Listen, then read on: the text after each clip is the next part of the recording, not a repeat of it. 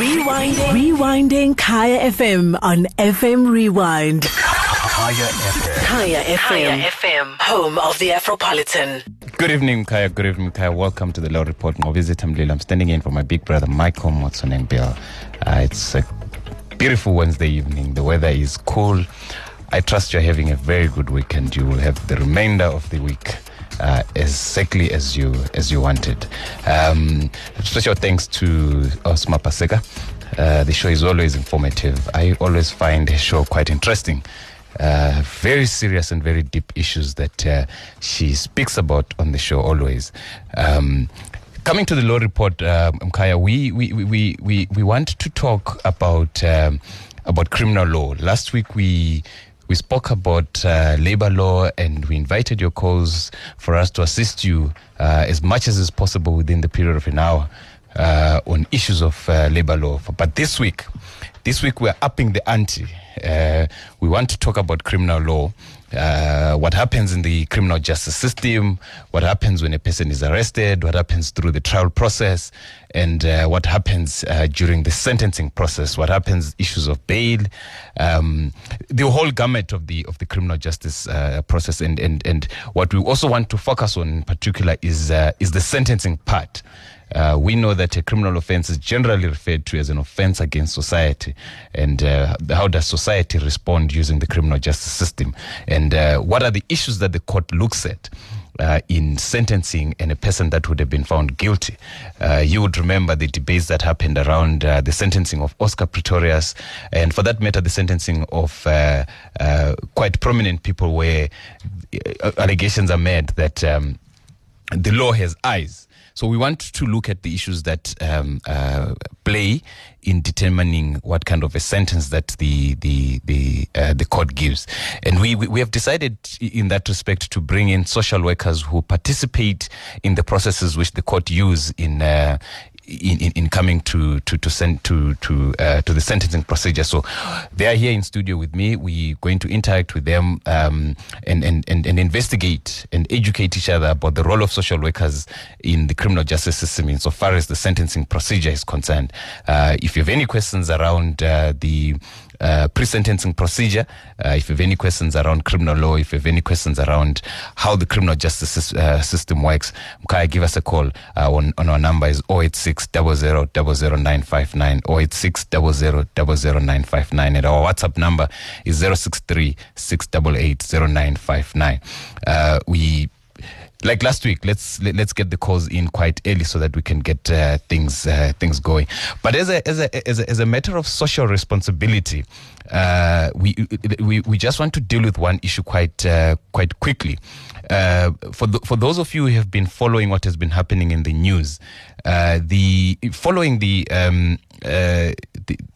budget speech by the Minister of Finance, he indicated that he was going to increase the amounts that pensioners get from the state by 80 rand. And we have had a number of pensioners who have organized themselves and have gone to Parliament to indicate that the increase of their pensions by 80 rand is not enough. So they've gone to Parliament to make their submissions to Parliament, requesting that this increase of 80 rand be amended to a figure that I suppose would be reasonable in their view. So as a matter of social responsibility, we thought it is important to at least give a flag that our elder members of society, this is what they are saying, and this is what they have gone to say to Parliament, which Parliament is a reflection of the representation of the people of South Africa. So just out of respect for our elder people, we're going to have Koketso Moet on the line to just give us what their take is on this issue that the Minister of Finance has increased their pensions by 80 rand, and they want more. Ukoko is going to help us understand what it is that they've gone to Parliament to say. When we are done with Koko, we are going to come back to this issue of criminal law, which I've indicated earlier on. And our number again, Mkaya, is 086 00 959. Koko, good afternoon. Good evening. How are you? Good evening. Just a quick correction. I am not one of the members of the Pensioners Forum. They are unfortunately still traveling back from Cape Town. So I am just filling in on their behalf. Oh, yes. I got a sense earlier on that when the show starts, they might be airborne by that time, or they might be just landing. We wish them a safe flight. I think they are ably represented in you anyhow. Please just give Abumkaya, what is this thing about? Is my submission anywhere near close to what happened? So essentially, the women who were in Parliament today are members of the Pietermaritzburg Pensioners Forum, who made a submission that, there is a need for a living wage for old age pensioners. Basically, the 80 Rand increase on the pension is very disturbing.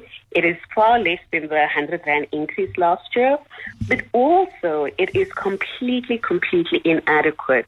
We know the cost of living in South Africa. We also know that a huge number of households are dependent on social grants as their main, if not only, source of income, right? In South Africa currently, to feed a family of 5 a nutritious diet, it costs just over 3,000 Rand. So we know that the increase of 80 Rand is completely inadequate. Essentially, they went to Parliament to call for the pension to be increased to 2,500 Rand a month as a step towards equalizing it with an increased national minimum wage and towards a living wage, because even that amount isn't it. They're also reiterating their call for a 13th check every year in December. As we know, during that time of the year, kids that's a bonus. Yes, that is indeed a bonus. No. Because at that time of the year, a lot of our elderly people, 3.5 million people in this country, a significant portion of them are the main breadwinners in their household due to unemployment.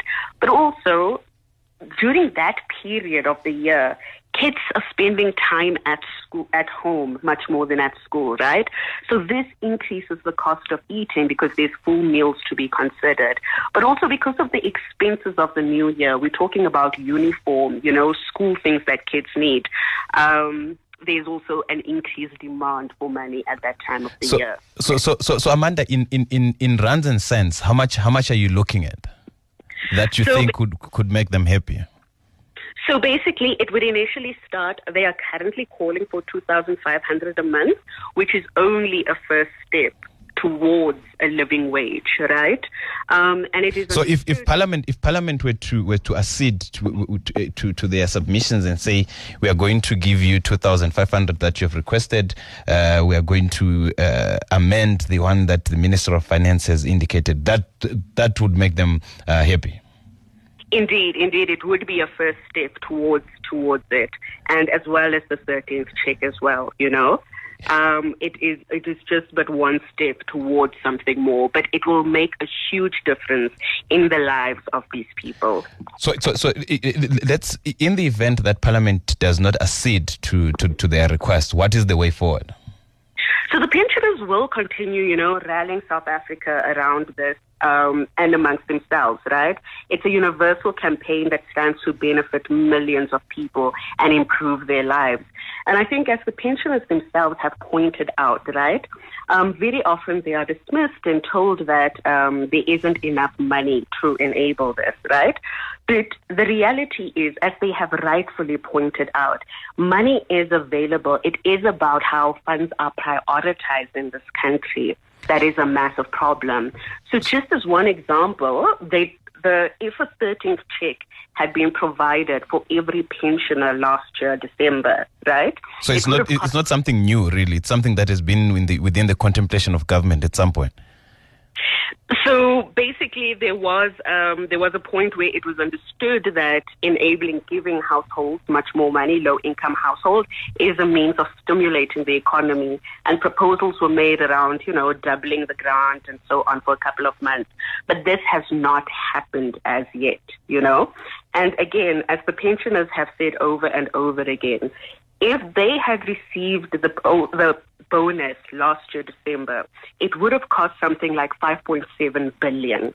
That is almost exactly the same amount that has been reprioritized towards e-tolls. Whereas, and that money that is being used for e-tolls, a lot of it, a significant portion of it is going out of the country. But if this money was put in the hands of low-income households, it would actually help the economy. It would, this would be value-added tax, This would improve health and lives. Is there a possibility that in the event that you don't find each other with Parliament, and of course, as you have indicated, pensioners continue to rally society around it, are you able to locate that demand in any of the Bill of Rights as provided in the Constitution? I mean, right now, if we talk, I think the notion that we have about what a social grant is, right? It's this idea that, you give the bare minimum just to help people survive. But if we actually changed the social context and understood that this is a wage, this is how people are living, and really, really need it. And what it can do, the possibilities it enables, I do think that, it would be a much more productive way of thinking about it. So are you contemplating going to court about it? I suppose that's where I'm going. I cannot answer what the next steps will be. As I mentioned, we are working in support with the pensioners, and we are led and guided by them. So based on what they think is the appropriate next actions, we will be there to support them. Amanda, we wish you very, very, very all of the best. I think the cause is worth fighting for. Members of society, the elderly, are exactly what we need in society for wisdom and for guidance. They are the ones that build society in their preceding and their younger years. So we have every responsibility of looking after the older members of society, and we can only wish them well. And we hope that Parliament, although Parliament is going to dissolve because of the coming elections, we hope that the next coming Parliament would be a Parliament that seriously considers the plight of the elderly in our society. And I think government has been doing quite well in looking after the less fortunate in our society and the most vulnerable in our society, the elderly. And of course, there's always room to do better. I would suppose, as a constitutional lawyer myself, I find the idea of litigating around this quite an interesting one. I think it is quite possible to locate this demand in one or other of the constitutional rights that are provided in one of the most celebrated constitutions in the world, the South African Constitution. Now, Mkaya, excuse me, Mkaya, coming back to the topic that I indicated earlier on, that we would be talking about criminal law. I'm joined in studio by Austikalo and Austepiso. I've been trying to pronounce it in the proper Venda way during the during the break, and I hope I get it right. So they will help us understand what the issues are when it comes to the pre-sentencing procedure. There could be our members of society who are currently in correctional services. I know I've been to some, and I know I have people that I've seen in correctional services, and I know that there are a lot of people that listen to us from correctional services. You are our valued listeners as well, and we hope that this show would be able to assist you in understanding what it is that the court looks at when it comes to sentencing. There might be other people who are going through the criminal justice process as we speak. It might also assist you in understanding what it is that the court is going to look at, and what social workers look at when attending to this issue. If you have any questions around this issue, and indeed any issue around the criminal justice process, criminal law, arrest, bail, trial, sentencing, Kaya, give us a call on 086 00 00 959. Tabiso, let me start with you. When we say social workers who are not lawyers are now getting involved in the criminal justice process, and at what angle do you get into the criminal justice process? Because on the face of it, the criminal justice process must be manned by lawyers, as it were. Good evening to our listeners. I think what we need to look at is the fact that when it comes to social work, we are looking at a person in holistic view, right? Because when we're in the criminal justice system, we're then looking at the law itself. But then a person exists within other compartments and not just legal aspects of I did wrong or I did right. So when we come as social workers, we come into understanding some of the reasons that led a person to commit a certain crime. So that's where we come in. We go and investigate this person as a whole for you as the legal team to understand what. Well, what do you mean you want to investigate the reasons that made a person to commit a crime? I mean, there are certain factors that happen. I mean, poverty is one of them. Yeah. You'll find a person was abused when they were small. Yeah. You know, there's a lot of factors that come in as a person. As a person, I grew up somewhere. There are certain factors that come into my life that might make me or might cause me to, let's say, for instance, to shoplift. For instance, I'm in an abusive relationship, self-defense. There's a lot of things that make me, as a person, commit a certain crime. So I don't just stand as being right or wrong. There are other factors that get me to a certain point, and we come in to make you understand the factors that led me to stand where I am. You're making who understand? The court. Do you go as far as suggesting what the sentence should be? Yes. And what are the kind of offenses where you get involved? They are vast. Yeah. Murder, rape, sexual grooming, false allegations, domestic violence issues. There are a lot. Anything that has to do where the law comes in place. We then as social workers come in to explain the social elements of a person landing up in a legal system. Austikal, let's typically in your line of work, what triggers your involvement? I know there are other cases where a case would start when a person appears for the first time until there's sentencing that happens, where there's no involvement of a social worker at all. Is it at the instance that if a person is represented by a lawyer, the lawyer insists that I want a social worker to be involved, or there is an obligation on the state to ensure that you as social workers are involved in the pre-sentencing procedure? I think lately there's an obligation on the state to say you need to request a pre-sentence report. Like what Tepiso is saying, you need to understand, because what we normally see when a person is in court, you focus on proving the guilty or the innocence of the person. You don't focus on understanding this person. Who is this person? Why did this person commit this offense? In court, you focus on the murder. We focus on the person, including the offenses that this person has committed. So it's normally, most courts lately, they do request the pre-sentence report before they sentence any offender. Mkhaya, we're talking criminal law, Mkhaya. Anything to do with criminal law. I'm joined in studio by Tsepiso and Austikal. We're talking about the pre-sentencing procedure, but you can give us a call on 086 00 00959 on anything that relates to criminal law. Let's go and pay rent. Know your rights, know the law. The Law Report with Michael Motsoeneng Bill. Good evening, Mkhaya. Welcome back to the Law Report. I'm standing in for my big brother, Michael Motsoeneng Bill. I think the introduction to the show is always on point. We seek to make you know your rights in this show, and we hope that by the end of every show, there's something that you can take home and, or for that matter, keep in you understanding your rights in law. We're talking about criminal law. We're talking about the criminal justice process, and I'm joined in studio by Tsepiso and Austikal. We're talking about the pre-sentencing procedure, but you can give us a call on anything that you think is in your mind that relates to criminal law.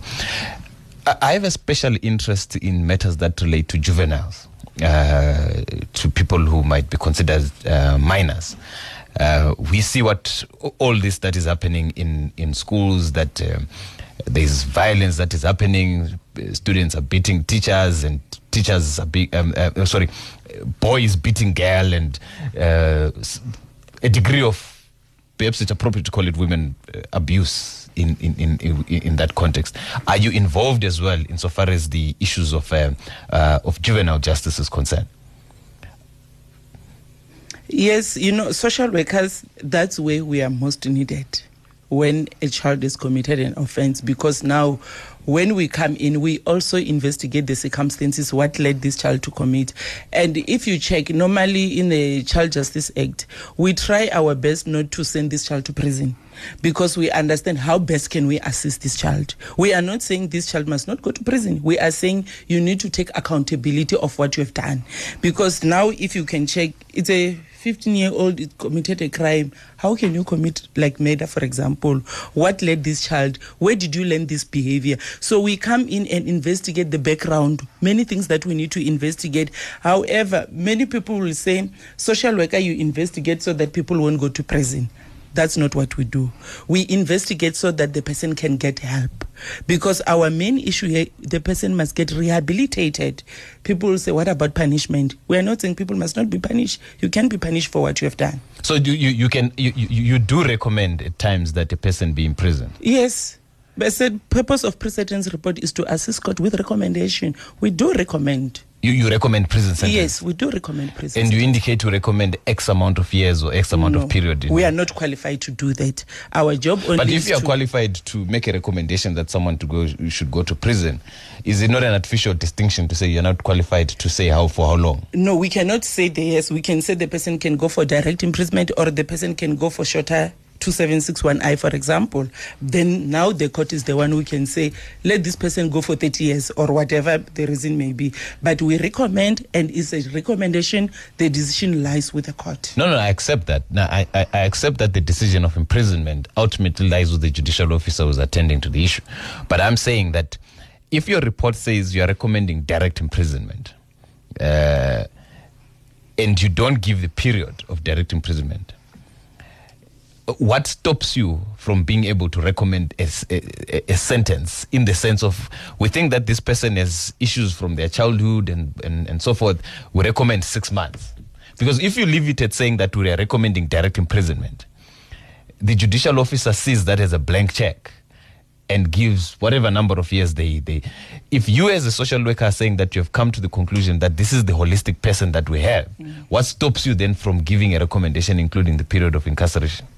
What we do, we'll say this is the recommendation, maybe a shorter term or a longer term. However, we end there. We allow the court now to say, when you say a shorter term, maybe it can be 6 months or 2 years, whatever that the court will come up with.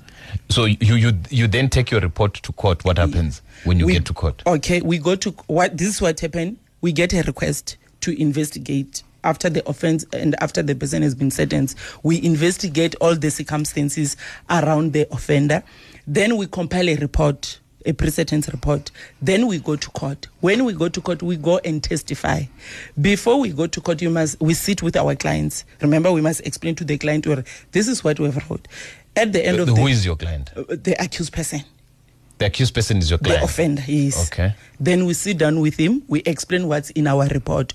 To say, remember, in our report, there must also be a professional opinion at the end of the report. So we put everything, and then when it comes to a professional opinion, we explain to the client to say, what you told me about maybe you used to abuse alcohol and this is my professional opinion after checking all the facts that you gave me. And we don't only talk to the accused person.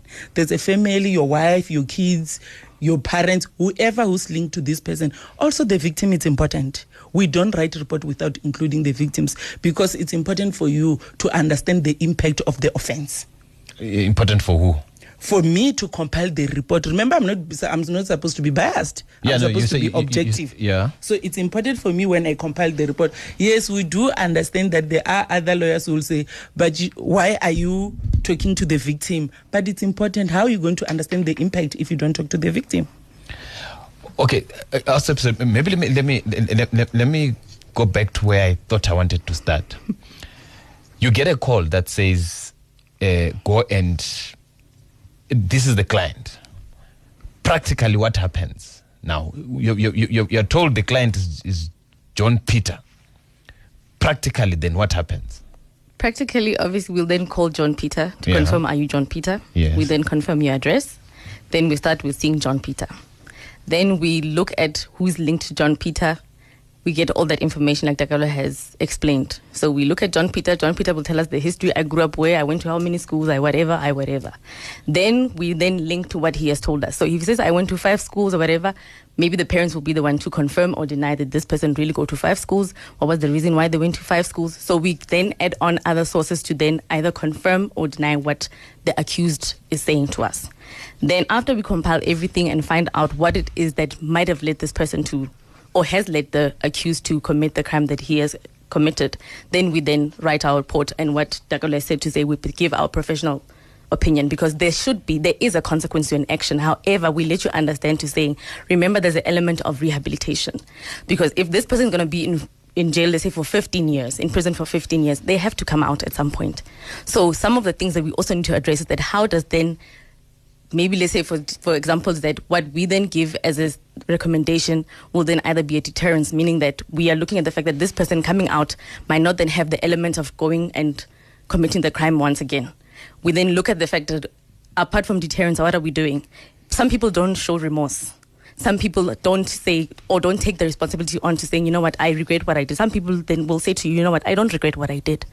So then we then look at that, okay, they don't regret what they did, therefore we're looking at whatever, like what Dakalo said, direct imprisonment, because they're not seeing what Dakalo has also said, the impact of their actions. So practically, we then, first point will be the accused, then we add on other sources to then confirm what the accused has said to us. And generally, how long does this process take? It depends. It depends on what? It can be 2 weeks. It can be 6 weeks. It can be... So it depends on what? It depends on the circumstances. Sometimes you'll find, let's say I get the request today to say go and investigate. There are other people, remember, I might be in Gauteng and my other family members are in other provinces. So it also depends. And when you give me the request, remember you also gave me the court date. So I must work according to the court date. Like I'm getting... The date of sentencing? Yes. Okay. I'm getting a request today. Maybe the court date is 3 weeks from now. So I must work within that 3 weeks so that when you go to court, you must get your report. The report must be read on that time. So for you to recommend direct imprisonment, let's start there. What is it generally that you see in a person that you then say, in our recommendation, we are recommending direct imprisonment? You know, it depends on the... I keep on forgetting. It depends on the offense that the person has committed. She mentioned issue of remorse. It also depends on the impact and your criminal history. No. I'm asking the question this way. I'm saying, for you to recommend direct imprisonment, yes, what are the things that would have happened for you to recommend direct imprisonment? The things that have happened is the offense that has been committed. I check other factors. Like I'm saying, I must check the criminal history of this person. When I check the... Sorry, because I want to break it into direct imprisonment, short period, long period. Yes. So I'm saying, if you say you want direct imprisonment, do you say, if the person is not remorseful, I'm going to recommend direct imprisonment? If a person commits this offense, I'm going to recommend... That's no. The circumstances, that's why I'm saying to you, we check the offense. That's the most important thing. The offense has been committed. There are other circumstances that you must look at. You can find out the person has committed murder. Let me just give an example of murder. Does that mean that because it's murder is direct imprisonment? You'll find maybe she killed her husband due to whatever reason that was happening. It was a self-defense. Many things can happen. So that's where in we check, is this thing suit a direct imprisonment? This person is showing remorse. Is he a first-time offender? Because Leona, it also counts, you are a first-time offender. And then the impact that your victim has went through. Because sometimes other people say, let's also do mediation before we go to court so that it can also assist to show, I'm also saying, I'm sorry for what I've committed. So during the pre-sentencing procedure, you also facilitate mediation? Yes. If the victim wants, we don't force it. If normally the client who's the offender at this stage will say to you, I want to apologize. Maybe I didn't apologize during the trial stage because of 1, 2, 3, 4 reason. Maybe there was an order that I'm not supposed to talk to the victim. Bail order, yes. Yes. So now because I'm at this stage, I wish to go and apologize or to sit with them and understand. So then we must contact the victim and say, this is what the person is saying. Are you willing to sit down? Other people say, no, I don't want to sit with him. Others will say, no, it's fine. Let's sit, let's talk. I want this person to understand what I feel or what I went through when he did what he did or when she did what she has done. And so who covers the cost of all this? Is it the legal representatives so who is responsible for this cost? The person who's responsible is the client who's the offender. Sometimes it might be through the lawyer who will say, you know what, whatever that I've charged you, it's going to cover the social work bills. Or the client himself will say, no, I'll pay you direct from my own pocket. So a private lawyer acting for an accused person can approach you to say, we have now reached a stage of pre-sentence and I want you to do a pre-sentence assessment. Yes, but it must be via court. Remember, when they come to us, they've already have agreement concocted to say this is what we are looking for. So they have to bring an application to the court? Yes, they must request. So they bring the application to court, the court authorizes it, but they still pay for it? Yes, and because now we are private social workers. And where does the state get involved there, the prosecutors? The prosecutors can also request the government social workers, because even the private lawyer can also request the government social workers, because they are government social workers. And you do exactly the same thing? Yes, more or less. But your turnaround time, are you suggesting that your turnaround time is faster than the one of government? Or we don't know. We don't know the turnaround time for government. We don't know for government. The times you've been in court, the time you've been in court with your reports, what have been the challenges that you have faced? Sure. Let me challenge you. I think one of the things, because remember when we come there, we call the expert witness because of the field that we are in, right? I don't have a degree in law, therefore I cannot comment on law. And therefore when you call me in to understand that background part, the social part of a person. You're not calling me to understand the legal part of a person, but you're calling me to come and witness on the fact that this is a social person, these are certain circumstances. And another thing that we also need to cover as well is that in terms of behavior, or in terms of a human being, there are also theories that have been proven to then couple up with a person's behavior or circumstances that lead a person to then act in a certain manner. So sometimes when we do the research part, we link the research now with what we also have found out. So some of the challenges that we have is that then you'll have lawyers then who would want to dispute the theories versus what we found out. Like, for instance, in a circumstance where a child or a teenager was raped, for instance, and this girl is then promiscuous.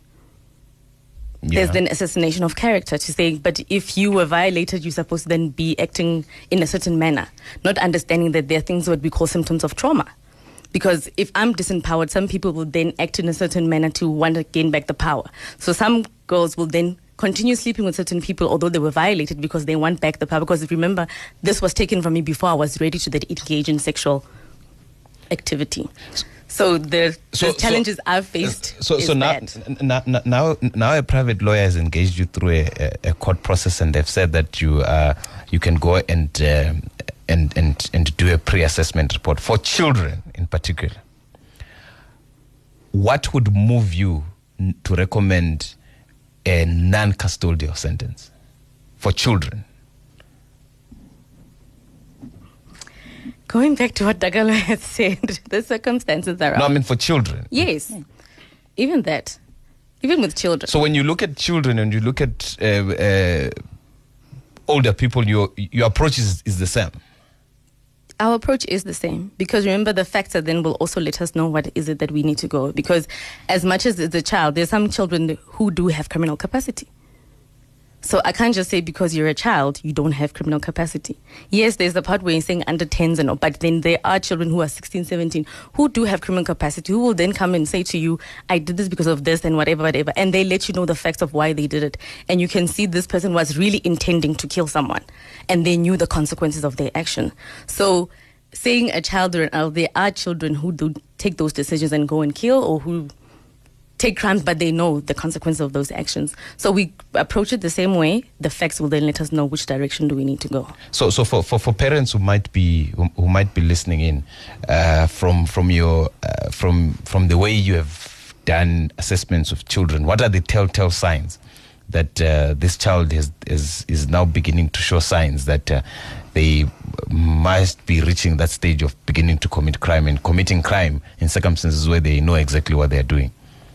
You must check the behavioral pattern, because I know when you consult, the parents will tell you this is how the child behave. Maybe, for example, the child is banking classes. They start with the small thing. They don't just go. The child maybe is banking classes. When at school they want the parent to come, the child doesn't give the parents letters. The child is stealing the pens in the class. The child is stealing 20 rand at home for bread. Things like that. That's when you start to notice, to say, what's happening? There might be a serious consequences if I let them. So normally, when even we talk to the parents, we say, tell me, the parents will say, hi, this behavior started to change in 2016. We ask them, what happened in 2016? What happened maybe in 2015? Because something might happen in 2015, but the child will start to act out in 2016, or you started to pick it up in 2016. So we sit down with them, let me know. Because, I normally say to parents, prison is not it's not a punishment, it's a correctional facility. It's just that we grow up knowing it's a prison, but it's there to correct.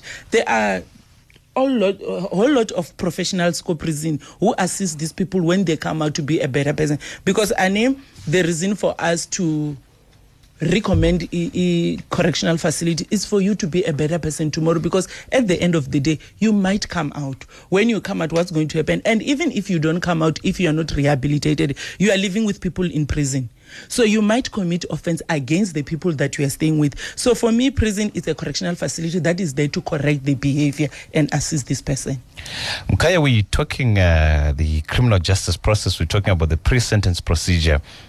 You would know that while we're learning from this, from Austepiso and Austikalo, that they are quite important in the pre-sentencing procedure. Once a person has been found guilty by the court and they are now moving into sentencing procedure, what are the processes that are followed? You might be having a brother or a sister or a friend that is going through the criminal justice process, and they're about to be sentenced.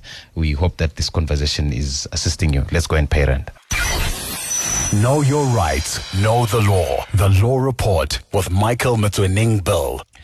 Welcome back to the Law Report. Mkhaya Ngqobizitha Mlilo. I'm standing in for my big brother Michael Motsoeneng Bill. We're talking about the criminal justice process. We're talking about the pre-sentence procedure. I know people express a lot of opinions, particularly when celebrities or prominent people are going through the criminal justice process. And then you always hear this statement that the law has eyes, these ones have money, and that's why the criminal justice process responds the way it does. So we thought it was important for us to canvass this issue with experts that work in the area. Austepiso and Austikalo, they're joining me in studio. They're helping us understand what happens into a person being sentenced, and what it is that they assist the court with in determining what an appropriate sentence would be in the event that someone has been found guilty. So you might be having a relative, a friend, or someone that you know that is going through the criminal justice process and is about to be sentenced. We hope to assist you to understand how the process works and how it is that you can assist the court yourself in coming to in making sure that the sentence that will be given is one that is fair and just under the circumstance. So there's this thing that you say you do, this thing of preparing what you are referring to as trial reports. What is a trial report? What we need to, in terms of trial, remember, trial is meant for us to then resolve accusations that have been made.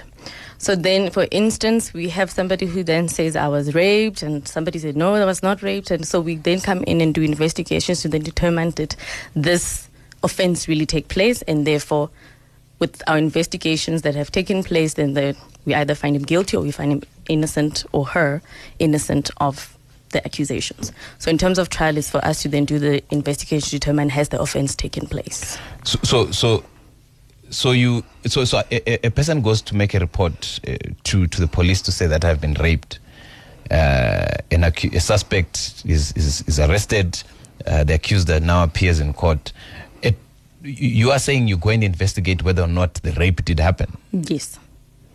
So remember, with most of the time, let me talk about what with the cases I have dealt with, is that when most of our people go and report a case, especially when it comes to rape, right?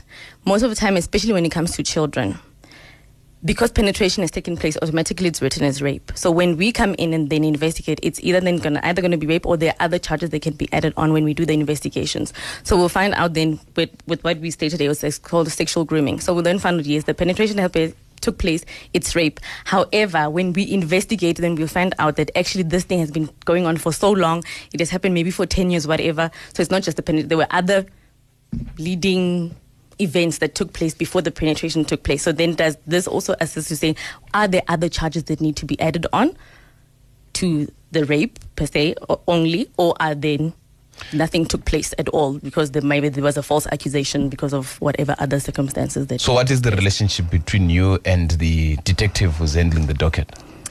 Our relationship is very vital because they are the ones who then give us the crux of what has been given. No, but what I'm trying to establish is that, are you not duplicating? No, we're not duplicating. So what is the difference between what you do and what the detective is on the docket is doing? We then also give the facts of the case in terms of what has happened or what the events that led to this. But is that not what the detective is supposed to find out? They find out, but then with us as well, what we also do is that, remember what we said, a person is not only holistic. I don't just rape. There are other things that also make me. So practically it's almost the same as the pre-sentence. We put other things in it that makes you then say, okay, fine. Really, it's not just about the physical aspect of it, to saying there was penetration, there wasn't any penetration. But then at the end of it is that what we then take place is that it then gives you more factors in terms of the event that took place. So your trial report is directed to who? To the court. And typically what does it contain? Typically what it contains, we obviously have sources that we need to consult. We have factors of the case. We also then give academic research and then understanding maybe why did I have a false allegation, or what is sexual grooming in terms of also what is rape. We then give more details in terms of that. Then we analyze the facts of the case with coupling it with the research that has taken place, and then we give our findings. Your findings would be it's either the offense did take place or the offense did not take place. So in other words, you find the accused guilty or something? Or innocent, yes. And then you tell not to say we find them. Or you recommend to the court that the accused is guilty of the offense. The offense has taken place or the offense has not taken place. I find that legally problematic. Can I come in? Let's say, for example, like what she's mentioning, issue of sexual grooming. As she indicated, when you report a case, it's rape. When it's rape, there's a penetration. But you'll find, before the person raped, he was preparing this child for maybe 10 years. So we come in to interview the child. That's where in the child will give you the holistic, or I started knowing this person from 20, this person used to buy me chocolate, this person used to touch my breast, this person used to do 1, 2, 3, 4, 5. That's where in you must also check, is this sexual grooming now? You must also go to the research, the academic research, and read and find out, is this sexual grooming? Why is this child saying this? That's where in you link it and now recommend to court to say, according to what I found out, lead the facts of the case that this person has given me, I am concluding that there was sexual grooming. Okay. Now you have submitted your reports to court. What you go and testify in court? Yes. I assume you testify if your report is not accepted as it is by both. It doesn't matter whether it's accepted or not accepted. You must testify. So in all cases, you must testify. Yes. And then the person is sentenced. When the person is now in custody, is in prison, do you still get involved? No. I think we don't get involved because also in prison, like I indicated before, all the professionals are there. Your social workers, your psychologists, your psychiatrists. So we are no longer there. When we recommend and then we testify, we are done. And during the parole process? We don't participate in the parole processes. So even if so you made a recommendation, this convicted person, you consulted with this convicted person, you made your own recommendations, they were sentenced. Now they are in custody now. They now want to bring an application for parole. Are you not the right person to speak to because you have a picture of what they were before you recommended imprisonment, and you coming in at the point in which they are saying, I've paid my dues to society, now I want to come back into society? Remember, when we come in, it's before rehabilitation. And then now there is a rehabilitation. There are professionals in prison who are facilitating that process. So I think those are the relevant people to say, we started with this person when the person was sentenced maybe 20 whatever, the person, we received this person, we recommended these programs for the person to attend, and he has been attending, he has been going to school, he has been doing everything, he's been behaving well. And remember, the social workers also in prison, they'll be writing reports when they see the client. So now when they go to parole, those are the relevant people because they are with this person, they are seeing the person, the process that this person has gone through. Okay, we spoke earlier about juveniles now, and I want to look at males and females. In your approach to crime, basically in trying to understand this holistic person, are there big differences between why females and males would be drawn to crime? I don't think you would say there are big differences. I think of it like we said, a person is raised within a home, they're raised within a society. So what we also look at in terms of, we call what is resilience. So a person we might go through the same thing, Takalo and I, in being kids in the same family. Let's say, for instance, we grew up in an abusive family, but we don't then turn out the same way. So we then also look at factors called the resiliency of a person. So we can't say a boy and a girl would then goes with circumstantial things that happen to this person. So at the end of the day, we look at them as a human being and not just the gender of the person. So the factors that drive people to crime, both for males and females, we generally find them to be the same. Almost the same, yes. Because you'll find that maybe at home we're hungry at home. As a girl, I go out and steal. As a boy, I go out and steal because I want to provide for home. So in your reports, you capture those things to say that, from our understanding, this is a poor family. Because I see a lot of cases where someone is arrested in a supermarket because they've stolen a chocolate, or they've stolen a perfume, or they've stolen something that is of a food nature. Mm-hmm. They've stolen baby milk, for instance, and they say, no, I wanted to go give it to my child. We include those in our report. Because at the end of the day, we must find solution. We must find assistance to this client. We include everything that we found out. Let's say he stole food or she stole food. We include that. Hence, at the end of the day, you'll find maybe in this case, we are going to expose this person to relevant programs outside now. And the relevant programs that maybe might assist with decision making. We also link them with the skills development if we know anyone who can offer the skills development to say, develop this person. Because at the end of the day, if he's stealing because he's hungry, what are the best way that he must do in future for him not to steal? You know, you can start car wash. There are many things that you can do. So when they are attending this program, that's where they are assisted in decision making to explore them to different things to say, crime is not the solution. Because if you check, we can be two kids. I'm hungry, he is hungry, but I'll decide not to go to steal. This one will decide to go to steal. So we need to also to assist this one who's going to steal to say, what are you supposed to do tomorrow to assist you in future? Because we need you to be a valuable member of the society. So you are saying during this investigation process, there are programs that you designed for the person, or yours is simply to investigate what it is that you consider to be the social circumstances of this person? Do you take this person that you are investigating through a particular program, like a skills program, or or it is simply a dry process where you're simply investigating the person, you write a report, that's it?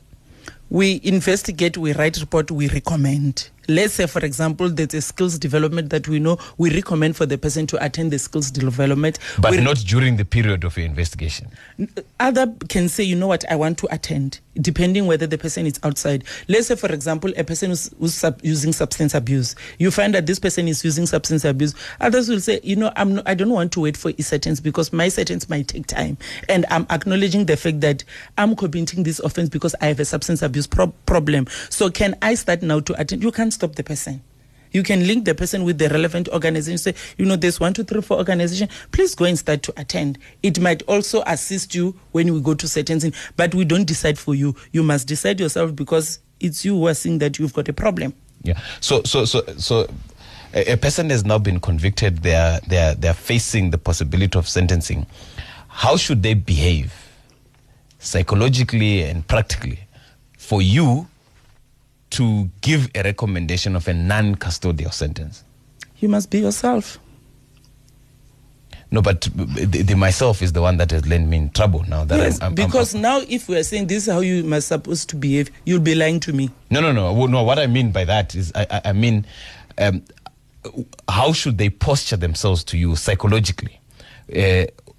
What do you want to see in a person of this nature for you to say this person, although they have not been sentenced although they have already indicated that they now accept what they were doing was wrong? What are the signs that you get from a person that you're investigating that gives you the indication that perhaps a non-custodial sentence is appropriate? You know, it depends. Other people can say, I'm sorry, whereas I'm not sorry, and they continue to behave in a manner that will lead them to commit an offense. Hence, I was indicating that you check a behavioral profile of a person. So you'll be asking the female to say, this person has been convicted, is waiting for sentence. Since then, what are you observing? Other families say, he's still going to the same people that he was with, or he is changing. Like while I was indicating before, other people will say, I want to do mediation, I want to apologize. So those are the things that you can start to pick up. Well, you know what, this person need to show you, or you know what, I am sorry for what I've done. So, but at the end of the day, we always say to our clients, be yourself. Be yourself, as in try and participate in your process as much as possible. Yes. and as honestly as possible. Yes. My special emphasis is really on children. What do you usually recommend on children? It depends. It depends on what? On the circumstances. It depends on the circumstances, because we cannot say it's a child, like she was saying, it's a child, he must not go to prison. Because what I've picked up with kids, it depends. The recommendations are different. Other kids, you can say they must go and attend a diversion program. There are many programs out there that are designed for people to rehabilitate themselves. So with kids, what I normally find out with kids, if you let them be, they'll keep on committing offenses, because there's no punishment. There's nothing to say, I am accountable for what I've done. So it depends. There are juvenile facilities, so it depends. Mukaya, we have been talking about the criminal justice process. We emphasized on the issue of the pre-sentence procedure. A person has gone through the criminal justice process, has been found guilty, and is now just about to be sentenced by court. We know that incarceration is a very, very, very drastic measure of society expressing its displeasure on the conduct of an individual, and therefore we sought to bring in social workers who generally assist courts in coming to a just sentence, a measure of punishment and a measure of deterrence, which encompasses the interests of society. I hope that this conversation has been useful for anyone who is going through a criminal justice process or is about to be sentenced. I think the point to take from what Austepiso and Austikalo have been saying is that it is important to try and get a social worker to be involved, whether you're an accused person or you're for the state. If you are an accused person who has been convicted, perhaps it might be appropriate to inform your lawyer that you think that you need a social worker to be appointed, and that social worker to give a recommendation to the court, so that the court, as Austepiso kept emphasizing, has a holistic understanding of who it is that has committed the offense. So I hope that this conversation has been useful to you. Austepiso, thank you very much for coming into studio. How do people get in touch with you? In terms of our Facebook page, we are DALTS Psychosocial Services, so DALTS being DALTSS. Our cell phone numbers is 083 491 2330. 073-438-7777. Mukaya, thank you very much. It has been wonderful having you on the show, and I look forward to seeing you again in the near future. Rewinding Kaya FM on FM Rewind. Visit kayafm.co.za for more.